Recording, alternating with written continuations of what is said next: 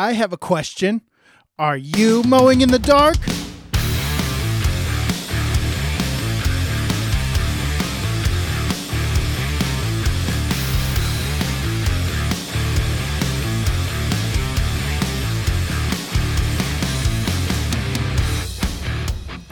Welcome back to the Mowing in the Dark podcast and the Mowing in the Light podcast. I am your host, Aaron Sutter. Thank you for tuning in to another Faith Friday episode.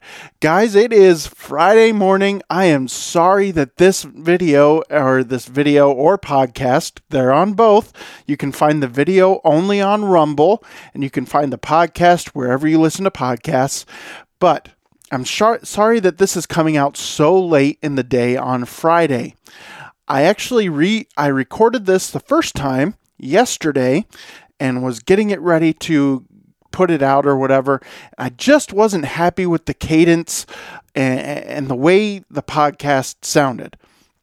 So we're gonna redo it here, okay? So let's get into it here a little bit.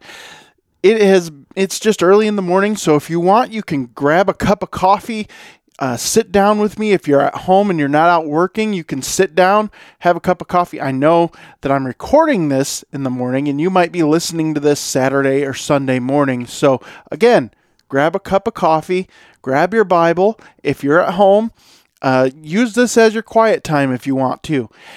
Just sit down with me. Let's jump into the Word. Today we're going to be jumping into 1 John chapter 3. We're going to go through the whole chapter. So before we go any further, I have to play the show notes, and then we will jump right back into it. As a lawn care provider, do you want to make a year-round income? Are you worried at the end of the lawn care season because you don't know how you're going to make it through the winter? Then you need to check out the 12-month contract from the Mowing in the Dark podcast. This is the same contract that Aaron uses to grow his lawn care business. This 100% editable 12-month contract template is available for only $5.99. The contract has rock-solid terms and conditions, so you are protected from all kinds of liability in lawn maintenance and snow removal. Get your 12-month contract at mowinginthedarkpodcast.com today. All right, guys. Thanks for letting me play that for you. Now, let's jump into 1 John chapter 3. Now, John is the author of this. They're not sure exactly who this letter was written to. It just says believers at the beginning of the letter. And so it's written to everybody. So let's jump into 1 John chapter 3. And then the way we do it here is I read the entire chapter. It doesn't take very long. And then we go back to verse 1 and we break it down verse by verse. Sometimes I use a commentary, sometimes I don't. Now I have to give a disclaimer because I give it every time. I'm not a Bible scholar. I didn't go to Bible school, but I just love the Word of God. I love sharing it with people. I love talking about it with people. And so I just love doing it. So this is what came out of that, is this Faith Friday episode, all right? So without any further ado, let's jump into 1 John chapter 3, verse 1. How great is the love the Father has lavished on us, that we should be called children of God, and that is what we are. The reason the world does not know us is that it did not know Him. Dear friends, now we are children of God, and what we will be has not yet been made known. But we know that when He appears, we shall be like Him, for we shall see Him as He is. Everyone who has this hope in Him purifies himself, just as He is pure. Everyone who sins breaks the law. In fact, sin is lawlessness. But you know that He appeared so that He might take away our sins. And in Him is no sin. No one who lives in Him keeps on sinning. No one who continues to sin has either seen Him or known Him. Dear children, do not let anyone lead you astray. He who does what is right is righteous, just as He is righteous. He who does what is sinful is of the devil, because the devil has been sinning from the beginning. The reason the Son of God appeared was to destroy the devil and his work. No one who is born of God will continue to sin, because God's seed remains in him. He cannot go on sinning, because he has been born of God. This is how we know who the children of God are, and who the children of the devil are. Anyone who does not do what is right is not a child of God, nor is anyone who does not love his brother. This is the message you heard from the beginning. We should love one another. Do not be like Cain, who belonged to the evil one and murdered his brother. And why did he murder him? Because his own actions were evil and his brothers were righteous. Do not be surprised, my brothers, if the world hates you. We know that we have passed from death to life because we love our brothers. Anyone who does not love remains in death. Anyone who hates his brother is a murderer, and you know that no murderer has eternal life in him. This is how we know what love is. Jesus Christ laid down his life for us, and we ought to lay down our lives for our brothers. If anyone has material possessions and sees his brother in need but has no pity on him, how can the love of God be in him? Dear children, let us not love with words or tongue, but with actions and in truth. This, then, is how we know that we belong to the truth, and how we set our hearts at rest in his presence whenever our hearts condemn us. For God is greater than our hearts, and he knows everything. Dear children, if our hearts do not condemn us, we have confidence before God and receive from him anything we ask, because we obey his commands and do what pleases him. And this is his command, to believe in the name of his Son, Jesus Christ, and to love one another as he commanded us. Those who obey his commands live in him, and he in them. And this is how we know that he lives in us. We know it by the Spirit he gave us. All right, and that ends chapter 11. Now, I want to make something clear here that you know what? I don't know what I was going to make clear here. I was thinking as I was reading, and I thought, I need to mention that, and now I can't remember what it was. So yeah, I guess it wasn't that important. All right, so let's go back to verse 1, and let's start breaking this down, okay? Verse 1. How great is the love the Father has lavished on us, that we should be called children of God, and that is what we are. The reason the world does not know us is that it did not know him. I love this verse. This is one of my favorite verses in all of the Bible.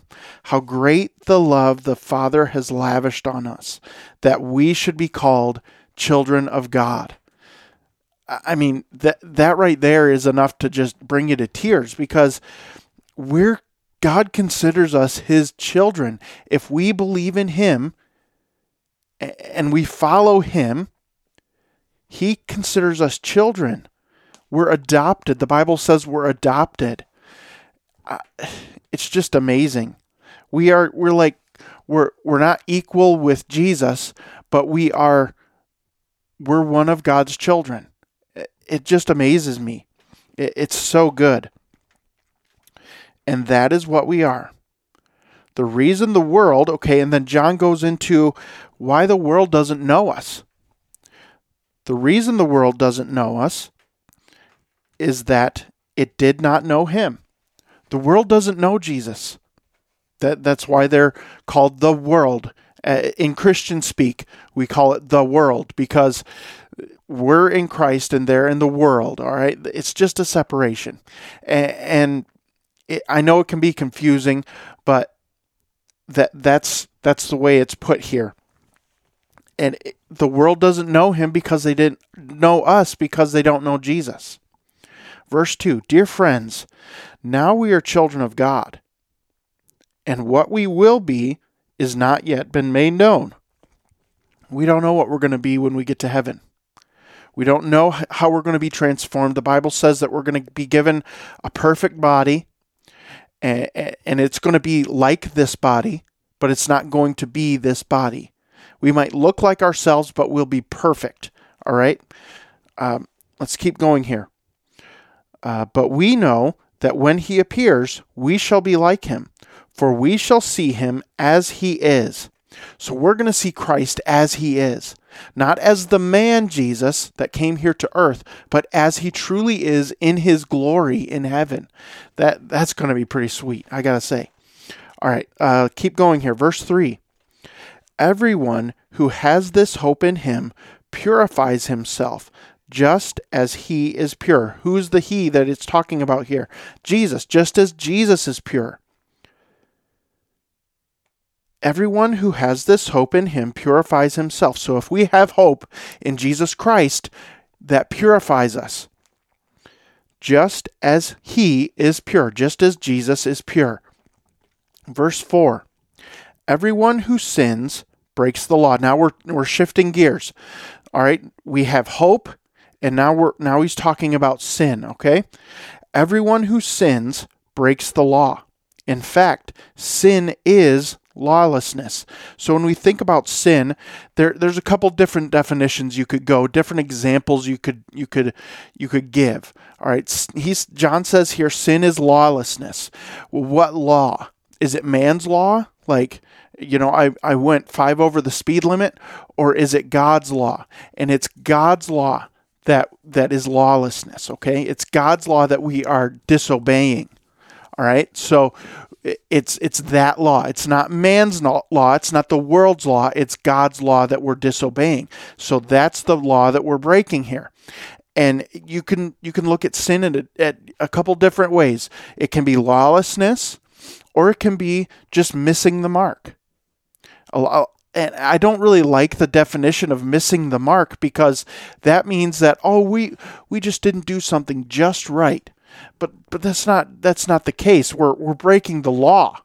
That's what sin is. We're breaking the law.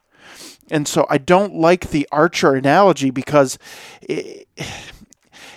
you could just tweak it a little bit and then you could be good. No, that's not what it is. The law is much different than that. And so I don't really like that archer analogy. Let's keep going here. Verse 5. But you know that he appeared so that he might take away our sins. Jesus Christ came so that he might take away our sins.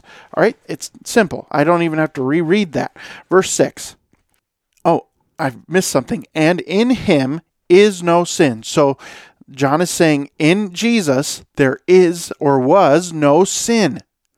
There's no sin. Now he says is because Jesus is not dead. He's alive. So we say there is no sin. Even as Jesus walked the earth, he had no sin. Verse 6. No one who lives in him keeps on sinning. No one who continues to sin has either seen him or known him. All right, so this is talking about unrepentant, habitual sin. All right, so you're continuing to sin. You have this sin, and maybe not even unrepentant, okay? So it's just habitual sin. It's a sin that you continue to do over and over and over and over and over again, and you don't have any control over it. You have no power over it. It consumes you. Now, I want to share my testimony here because it's relevant to this. All right, so when I was a kid, I got saved at Bible camp. All right, and basically what it was is the camp counselor took me outside. We sat down on this log, and he did this with every kid in the cabin that we were in. Just us two alone. We went out there, we sat down on the log, and he said, "So, you want to ask Jesus into your heart?" Is basically what he said, just right out the gate. And I was like, yeah, I think so. All right, well, let's pray this prayer then. Pray it right after me.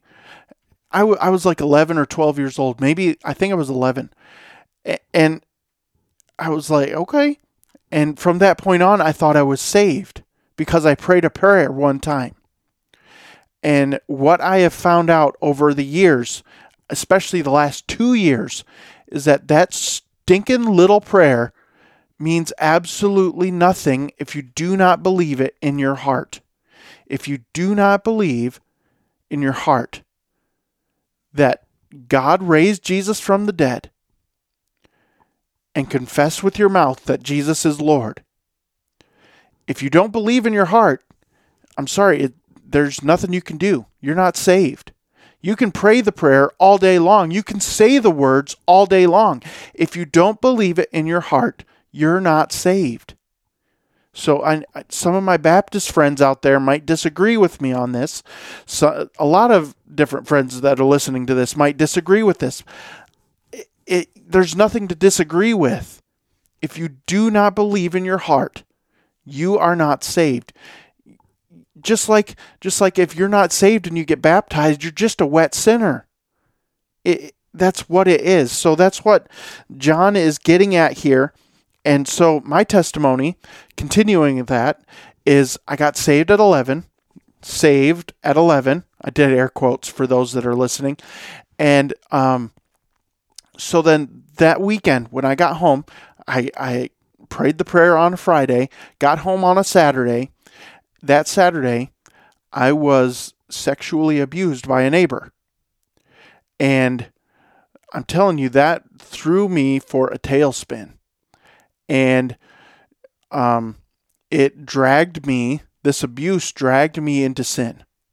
All right. So at first it started as abuse, and then I started to go along with it. And it got me into pornography. And so for years, up until 2 years ago, I had no control over porn. None. Absolutely none. I would try to stay away from it for as long as I could because I wanted to be away from it. I hate it. I absolutely hate it. But it drags you back, kicking and screaming.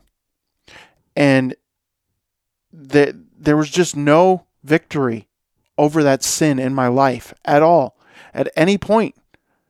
And the longest I had gone without it was a month. And I was even a part of a group that would meet online, and it was like a support group or something like that. And it was kind of like an AA meeting kind of thing for porn addicts or whatever. And so we would meet and talk and whatever, but there was never any victory there from anyone in the group. There was never any victory. And so I have not been able to get over this. But 2 years ago, I saw the documentary The American Gospel. And besides all the other stuff that they talk about in there, about the prosperity gospel, about all that stuff that I don't really care about, that doesn't really matter to me at this point. I don't believe in that stuff anyway. They went through the gospel with a fine-tooth comb, and that is what got me. I never heard the gospel in that way before. I never heard it laid out like it was laid out in that film. And it got a hold of me. And late one night, I was laying in my bed. I mean, late, like 2 a.m. And I just said, I don't think I'm saved. Because in that film, they say, like, you need to test yourself. Are you really in the faith? Examine yourself. And I examined myself, and I found that I didn't think I was. And so I simply said, God, I believe that you raised Jesus from the dead. And I confess with my mouth that Jesus is Lord. Now, I confess with my mouth to you guys, to anyone that'll listen, that Jesus is Lord. So, you believe in your heart that God raised Christ from the dead, and you confess with your mouth that Jesus is Lord, you shall be saved. And I believe that. And so that is what I view as a salvation prayer, if you want, is that. Believe in your heart that God raised Christ from the dead and confess with your mouth. It doesn't mean you say it by yourself in a bathtub in your home. That means that you confess to other people. I mean your non-Christian friends, your Christian friends, people that don't even want to know that Jesus is Lord. That is what it means to confess with your mouth, okay? And the reason I bring this up is because that's the sin that John is talking about here in verse 6. No one who lives in him keeps on sinning. That keeps on sinning is habitual sin. No one who continues to sin has either seen him or known him. So what he's saying here is that it's not these one-off sins. We're all going to sin. We're still human. We're still here on earth. We still live in a fallen world. What he's saying here is a true believer cannot live in unrepentant sin, in habitual sin. And I got to tell you, 2 years ago, after I prayed and I sought God and I examined myself and found that I was not in the faith,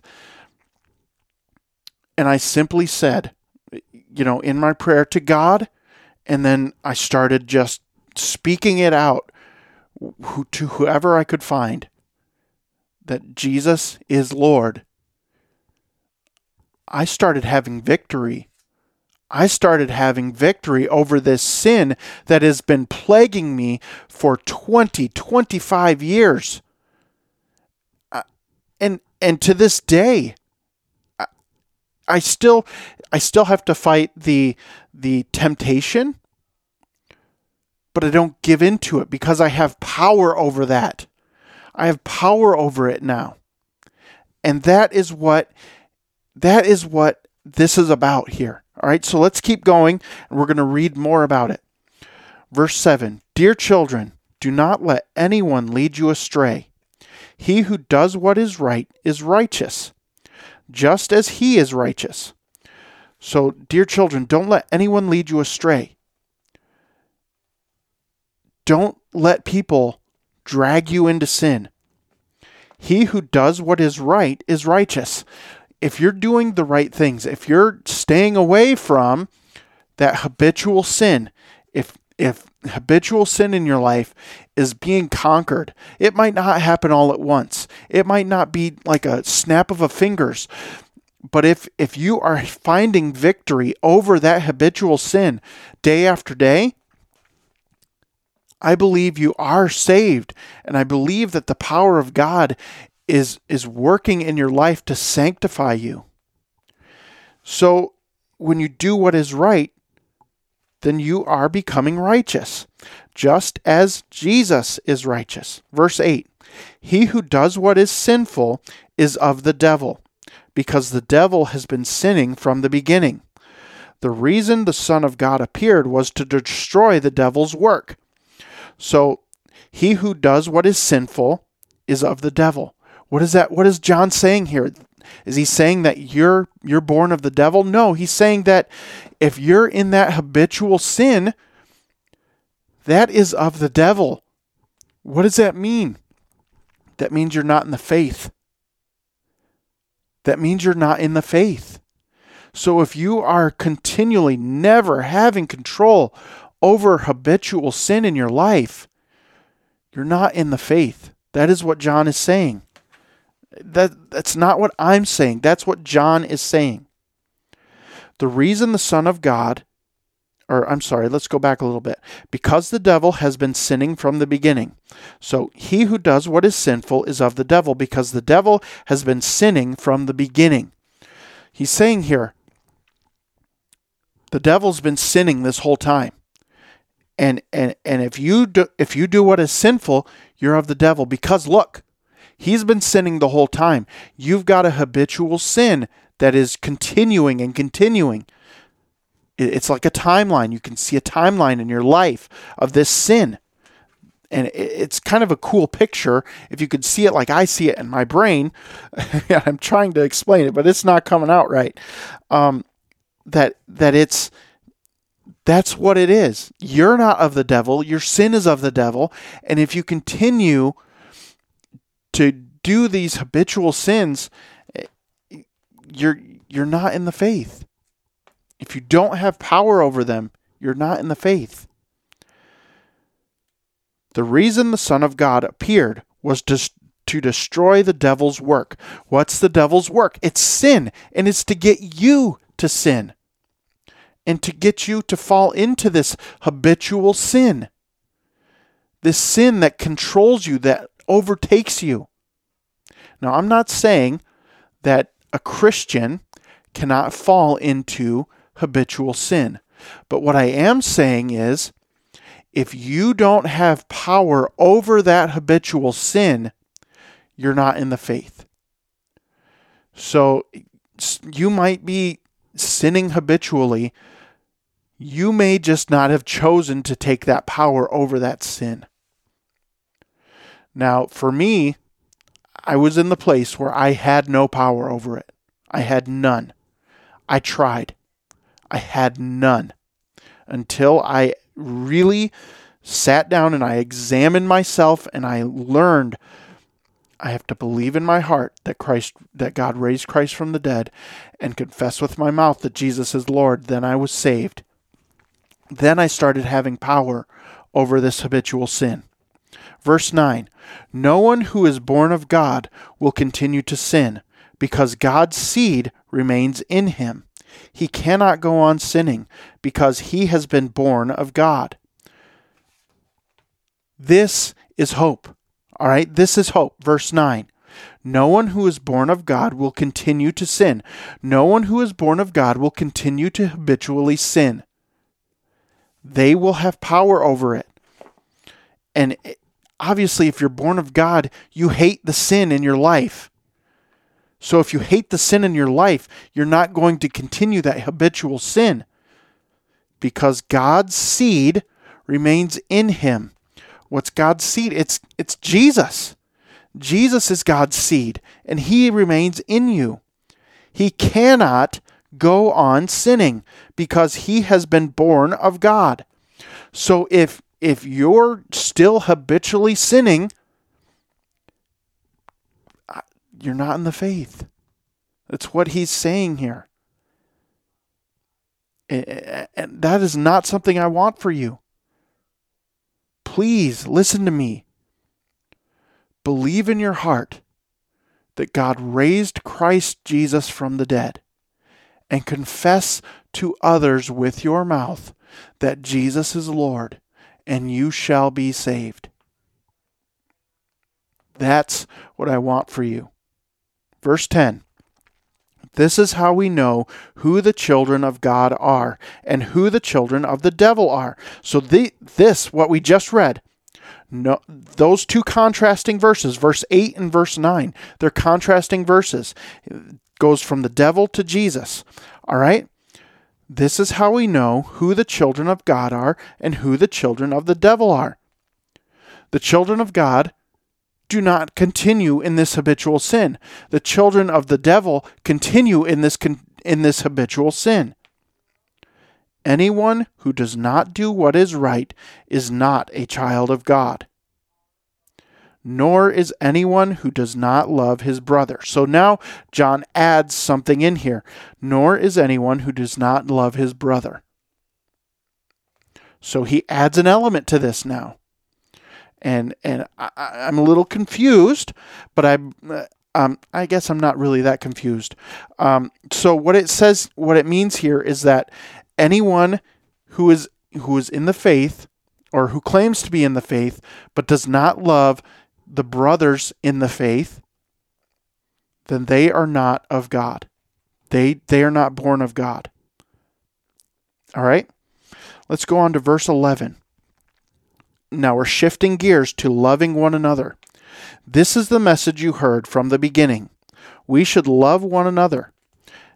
This is, we hear this a lot, is love God and love people. That's part of the gospel, okay? That's not the whole gospel. That's part of the gospel, all right?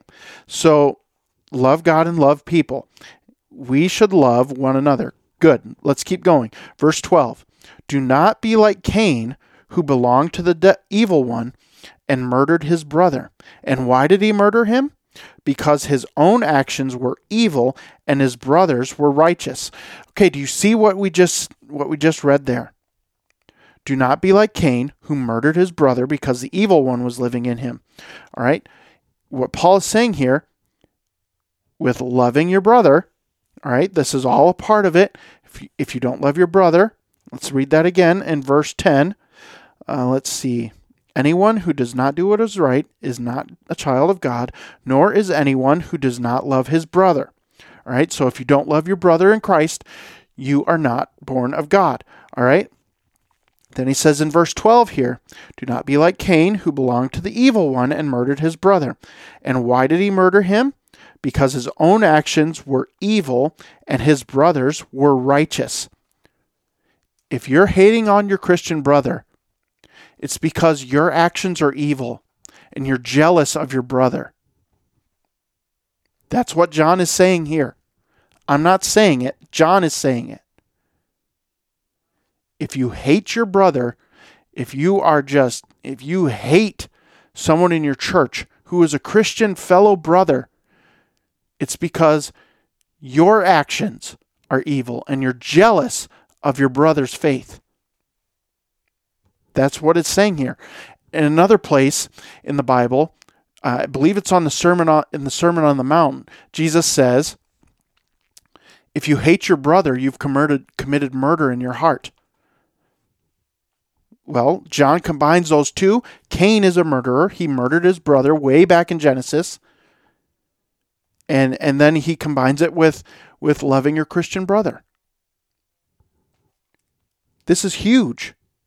Verse 13, do not be surprised, my brothers, if the world hates you. So if the world hates you, well, you know that they're not of God. You know they're not in the faith. If the world hates you, you know they're not in the faith. So they're the world. And you can tell that with someone at your church too. If they hate you, you know that their actions are evil because they do not love their brother. And it goes the same for you. All right? Verse 14. We know that we have passed from death to life because we love our brothers. Again, he's tying this all in. It's amazing. I didn't see this yesterday when I read this, and that's part of the reason why I want to come back and do this again. Let's read that again. We know that we have passed from death to life because we love our brothers. We used to not love our brothers, and now we know that we have passed from death, being dead, to being alive in Christ because we love our brothers now. Just look at what happened to Paul or Saul. Saul was persecuting the church. God came down, struck him blind, talked to Saul, and said, "Why are you persecuting me?" Saul believed on Jesus Christ, and he switched. He completely switched. Instead of persecuting and hating the church, he loved the church. That is what it means to be in Christ. All right. Verse 14. We know that we have passed from death to life because we love our brothers. Anyone who does not love remains in death. He's just clarifying again. Anyone who does not love remains in death. Verse 15. Anyone who hates his brother is a murderer. Okay, same thing. John's saying exactly what Jesus said in the Sermon on the Mount. Okay? And you know that no murderer has eternal life in him. All right, verse 15 again. Anyone who hates his brother is a murderer, and you know that no murderer has eternal life in him. Verse 16. This is how we know what love is. Jesus Christ laid down his life for us, and we ought to lay down our lives for our brothers. This is how we know what love is. So if we lay down our lives for our brothers in the faith, then we know that we are in Christ. Yes, this is how we know what love is. Okay, so that's how we know what love is that we lay down our lives for our brother. Verse 17, if anyone has material possessions and sees his brother in need, but has no pity on him, how can the love of God be in him? All right, so let's say the power is out in your neighborhood. And in my neighborhood, all right, we are on the same grid with our city hall and our city buildings, so our power rarely goes out. And so But the people on the other street, their power goes out every once in a while. What if I had a generator? I don't have a generator, but if I had a generator and I'm sitting here with my power on and the neighbor over here has no power, no heat, it's the middle of January, it's cold, it's freezing temperatures out, their pipes are freezing. I have a generator sitting here full of gas and I don't lend it to them. I don't go over and knock on their door and say, hey, I've got a generator. You want to borrow it? How can the love of God be in me? If I see that they have a need and I have the means to fill that need and I don't do it, how can the love of God be in me? Verse 18.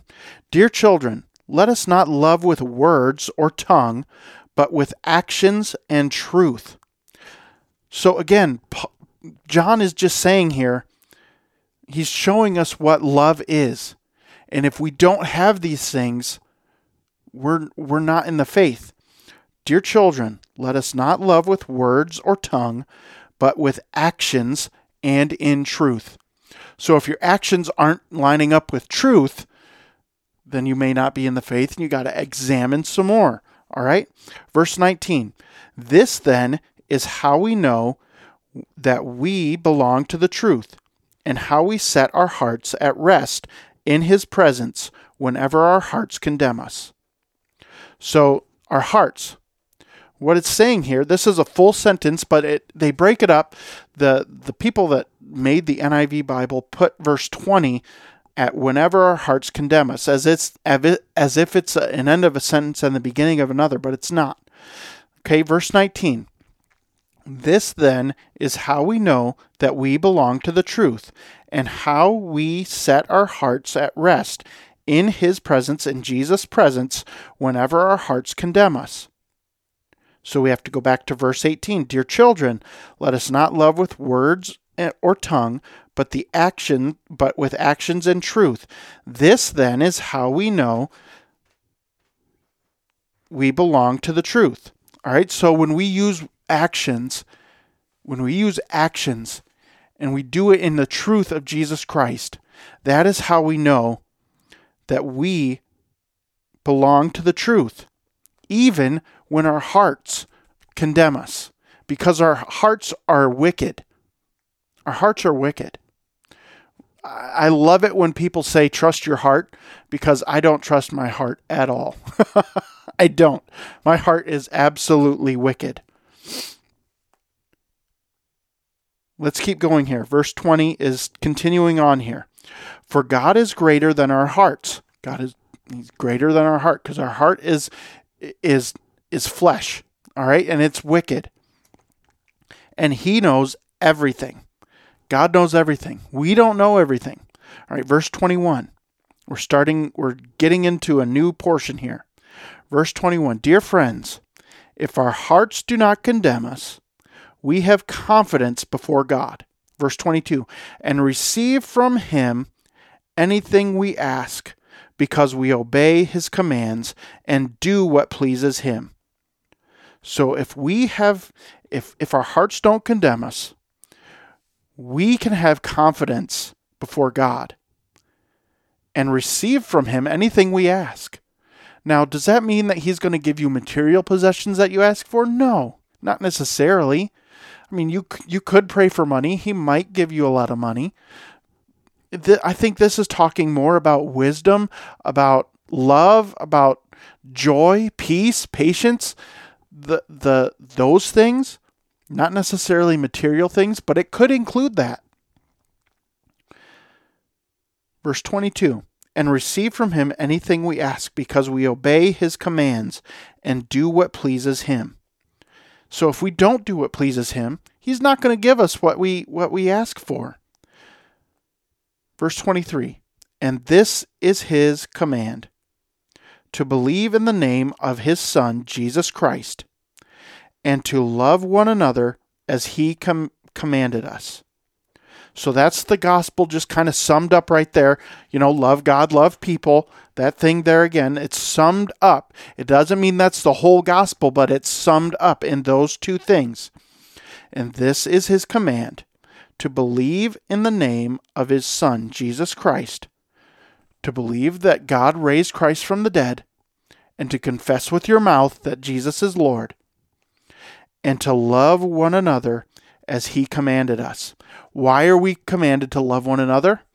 Because when we love one another, we know that Christ is living in us. That's what we learned through 1 John 3 here. Verse 24, those who obey his commands live in him, and he in them. And this is how we know that he lives in us. This is what we gotta see. We know it by the Spirit he gave us. We know it. We know that God is living in us, that Christ is living in us, the Holy Spirit is living in us when we know it by the Spirit he gave us. And that wraps up 1 John chapter 3. Whew, guys, this episode was way better than the one I recorded yesterday because I'm fresher, I'm thinking better, and God has just revealed more things to me as I read this. And so that ends it for today. Guys, I hope this was challenging to you. I know it was to me. Examine yourself. Be sure that you're in the faith. If you're not, and you feel absolutely convicted about sin that is in your life, that is habitual, and you have no control over it, believe in your heart that that God raised Christ from the dead. Confess with your mouth to those around you, believers and non-believers alike, that Jesus Christ is Lord. You shall be saved. That's what I want to say to you. That's what this whole thing sums up. Believe in your heart that God raised Christ from the dead. Confess with your mouth that Jesus is Lord, and you shall be saved. And then, and only then, will you start to have power over the habitual sin in your life. Guys, I hope this was helpful for you. I hope it was challenging to you. I hope that you got a lot out of this. And I hope that you will walk away from this episode and share it with your friends, first of all. Share it with your family, because this message needs to get out. We don't hear this very often. We don't hear it broken down like this. And I haven't heard it broken down like this in a long time. So share this episode with your friends and your family, guys. Love your neighbors. Love your family. Love your brothers. Love them enough to share this episode with them so that they can hear the gospel. If you're afraid to share it yourself, at least share this with them. All right, guys, that's it for this episode. Thank you so much for listening. I hope that you have taken this to heart. You've prayed, you've examined yourself, and I hope that you found yourself in the faith. All right, guys, thanks for listening. I will see you in the next Faith Friday episode.